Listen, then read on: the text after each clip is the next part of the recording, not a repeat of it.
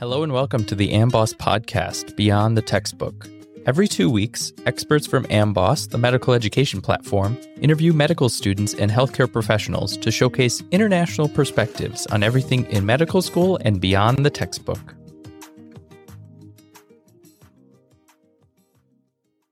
Hello and welcome to the Amboss podcast, Beyond the Textbook. I'm your host, Amboss Partnerships Manager, Dr. Tanner Schrenk. Joining me today is my fellow Amboss Partnership Manager, Dr. Suad Šabanović. Today, we'll take a closer look at the healthcare system and medical education in Montenegro specifically to see how they could be improved and what we can learn from them. So, Suad, welcome to the show and thank you so much for being here. Thank you very much for inviting me. So, you are from Montenegro. Yeah. Small Balkan country on the Adriatic Sea, very beautiful country, and you went to school in Podgorica, which is the capital of Montenegro. Yeah, exactly. And you graduated in 2018, and while studying there, you were involved with the IFMSA, the International Federation of Medical Students Associations, and then since graduating, you worked at Hoffmann La Roche, a biotech company, and then in the clinic in emergency medicine, primary care, and now you're at Amboss. Yeah, right. So let's start with your schooling. Looking back at your time in medical school, what do you say is the greatest challenge that you faced going to medical school in Podgorica? Well, for me, the greatest challenge was that the days did not have enough hours sometimes. Yeah.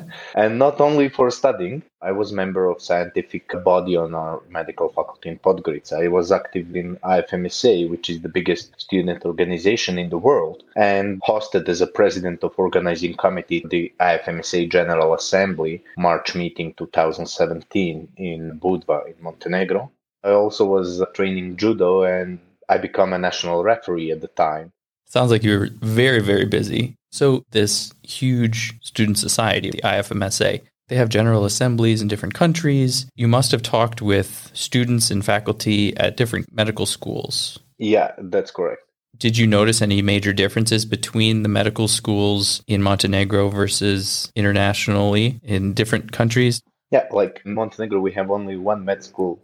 When I compare my faculty in Podgorica with European Union countries' medical faculties, I would say that our education is not enough oriented or not enough prioritizing public health group of subjects. Students from EU countries, they were more focused on public health, on climate changes and problems like that. Meanwhile, our medical faculty is more oriented on clinics. And the good thing and advantage of medical faculty in Podgorica compared to others were that we were small faculty with only 35 students per class. Wow. So that allowed us, when we are going on practice, in hospital, in smaller groups, to be 4 or 5 students in group. Mm-hmm. That allowed us actually to learn more quality during those rotations. Wow. Yeah, that is an interesting advantage you had. Yeah.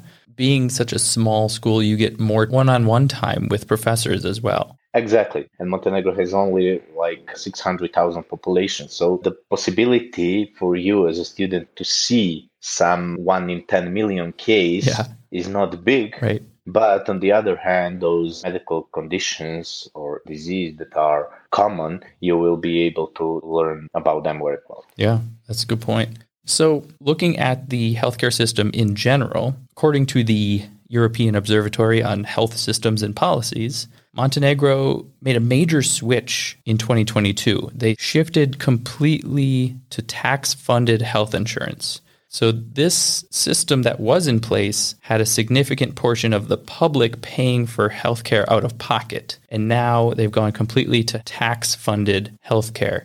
Have you noticed any of these changes firsthand when you're working in the clinic? From the patient point of view, everything stayed the same. We always had a free access to public healthcare institutions. Mm-hmm. The only difference is that before 2022, if you were working, your gross salary would have healthcare insurance, and that was around 7%. So everyone who is working would pay the same percentage. And from January last year, one of the steps was to remove healthcare insurance tax from workers. So the workers don't have those minus 7% insurance tax from gross salaries and switch to full funding by the government. Okay. The problem with this central funding of healthcare system is that you need to be very rich as a country. Yeah. So if I would offer to you to choose one of those two, like cheap and slow or expensive and fast, Yeah. I think we choose like cheap Yeah. and slow Yeah. healthcare system. But just for this year, healthcare budget was in deficit for 60 million, which is like 20%. Wow. So that means 60 million that they weren't spending on other things like improving the medical school, building new hospitals. Yeah, exactly. That's a pretty major shift then. Yeah. So do you think that this sort of change could be done anywhere else, maybe in the US or a different country that does have the money to dedicate to paying for everyone's healthcare? Well, thank you very much, Tanner, for comparing Montenegro to US, but I am afraid that we cannot compare Montenegro and US in any field, and especially in healthcare, because of culture and then financial organization of the country and so on. Mm-hmm. But Montenegro is spending only 6% of national gross domestic product to healthcare system. Mm. And for example, Germany, 2 years ago, they were spending almost 13%. Wow. Over twice as much. Exactly. And EU average is like 9.5%.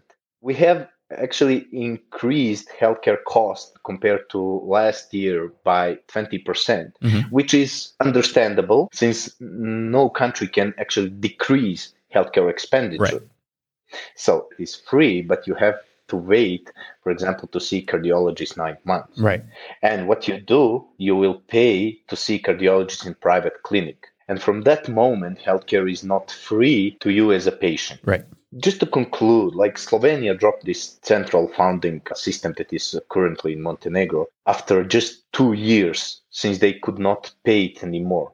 Wow. On the other hand, patients in Montenegro have access to innovative treatments and drugs that would not be able to pay out of pocket, since one dose, for example, for immunotherapy can cost up to 5,000 euros and you need to receive them every 3 weeks. Right. Yeah, I guess there's always going to be advantages and disadvantages. And I hope that it works out better than in Slovenia and they continue doing it. But yeah, it's hard to compare across different cultures as well. I guess it comes down to what you're prioritizing. Yeah, exactly. Well, since 2010, the number of doctors in Montenegro has increased. So that's a good thing. But the number of doctors is still below the average across Europe. Have you seen this shortage of doctors in the clinic? Oh, this increased in doctors. Yeah. Medical faculty in Podgorica was founded in 1997. Okay. So there were like second or third generation that comes up from the faculty. So that increased the number. Oh, wow. I have a data from Montenegrin Doctors Union that actually around 10% of doctors left country or left the public healthcare system to work in private sector in the last 5 years. And how do we deal with that? Yeah. Well, one example from my friend who is a surgeon, he had 127 night shifts last year. My goodness. So, meaning that he actually was working every third night. Yeah. And then he would continue to work regularly, like regular shift from 7 a.m. to 3 p.m. When you calculate, it is really crazy to have doctors working every week at least twice in 36 plus hours shifts. But that is the only way to organize work for some clinics. Yeah. The healthcare system in Montenegro is very centralized. Like we have the biggest hospital clinical center in Montenegro where you can find the most like specialists or subspecialists for certain areas. But then you have, on the other hand, on north, where hospitals are really struggling to gain even just like general practitioners or primary care physicians. So it is not so good balanced. Yeah. And you always feel this lack of physicians on your own shoulders because you have to work for someone. Yeah. And that solution of having the same doctors work those hours, that doesn't sound like the healthiest one to me. Yeah, exactly. But that is actually the only solution. True. Even salaries in Montenegro were increased for healthcare professionals a lot, like more than 100%. Wow. but it is not still enough to keep doctors stay. Yeah. What can they do, really? That's hard. Yeah, exactly. Now, I don't want to point out all its flaws or anything. Can you think of any other aspects of the healthcare system in Montenegro that makes it unique? Well, I would love to say that everything is good, but I think a lot of countries actually have the similar problems. Yeah. And only talking about problems and offering solutions will bring something useful. There are a lot of good things, even if they are just on the paper good things. For example, organization of primary healthcare system here in Montenegro. Everyone has its own family doctor. Mm-hmm. So this actually allows your doctor to monitor you and to be familiar with your condition, especially with the chronic disease patient. On the other hand, lack of diagnostic procedures and treatment limitations are forcing your primary care doctors to refer you to specialists, and then you're getting appointments for 6 or 9 months for some of the specialties. For some of them, you can be called very quickly, but in case you are not urgent patient, but anyway needs to see a cardiologist, it can take some time before you actually see one. Right. And prevention is not very well organized. Right. So we have actually national plans and strategies on prevention, but we need to do more in educating not only patients, but the wider population. Mm-hmm. And if we could educate like population and so they can understand, they can encourage someone who is suffering from multiple sclerosis to go to hospital to receive the treatment, those patients would not only feel better, but they would have better quality of life, they would be more productive, and that is the hidden benefit. Wow. That's a really good point. I think health literacy and educating the public, that's going to go a really long way in improving the healthcare system. I think that's a really good start. Yeah, I totally agree with you. And I would say, like, we need first to understand the culture of the people. Mm-hmm. And then some cultures, it is enough to suggest something, right? Mm-hmm. And that would be like accepted. Right. In some countries, it is impossible to affect behavior or habit if you not forbid it. So that is the question of how to react, but you need to know what you want to achieve and who is your target group. Right. That's a very good point. So moving on to your experience outside of the clinic, what has sort of surprised you comparing your experience in the corporate world and in the clinic? Well, I was thinking when I was working for Hoffmann La Roche, and then I was thinking that I could actually improve the healthcare system working from the inside. But then, with all administrative procedures or lack of procedures, it was actually impossible to change anything. And this is why actually we need to understand that change needs to come from policymakers, from governments, from ministries in many countries. And in corporate world, companies are investing in you because they are aware you will be more productive for the company. Mm-hmm. And working in a public healthcare system usually is not the case. You need to invest in yourself. Right. But then I also work in private polyclinic, and then you can see that they're organizing everything to be easy for the patient. When I was working in public healthcare system, Mm-hmm. the patient would come to see me, and if you have some sore throat, I need to refer you to lab, but laboratory is working only from 7 in the morning until 9. So you go tomorrow. Right. And then next day, you take results and come back to me. Right. And then after 3 days, I can read your lab results and to give you proper therapy. Right. But in the private healthcare system, if you are coming on appointment and I suggest you, okay, so I see like we need to do lab tests and patient agrees, then I would call like a nurse and she would take the blood and send to lab.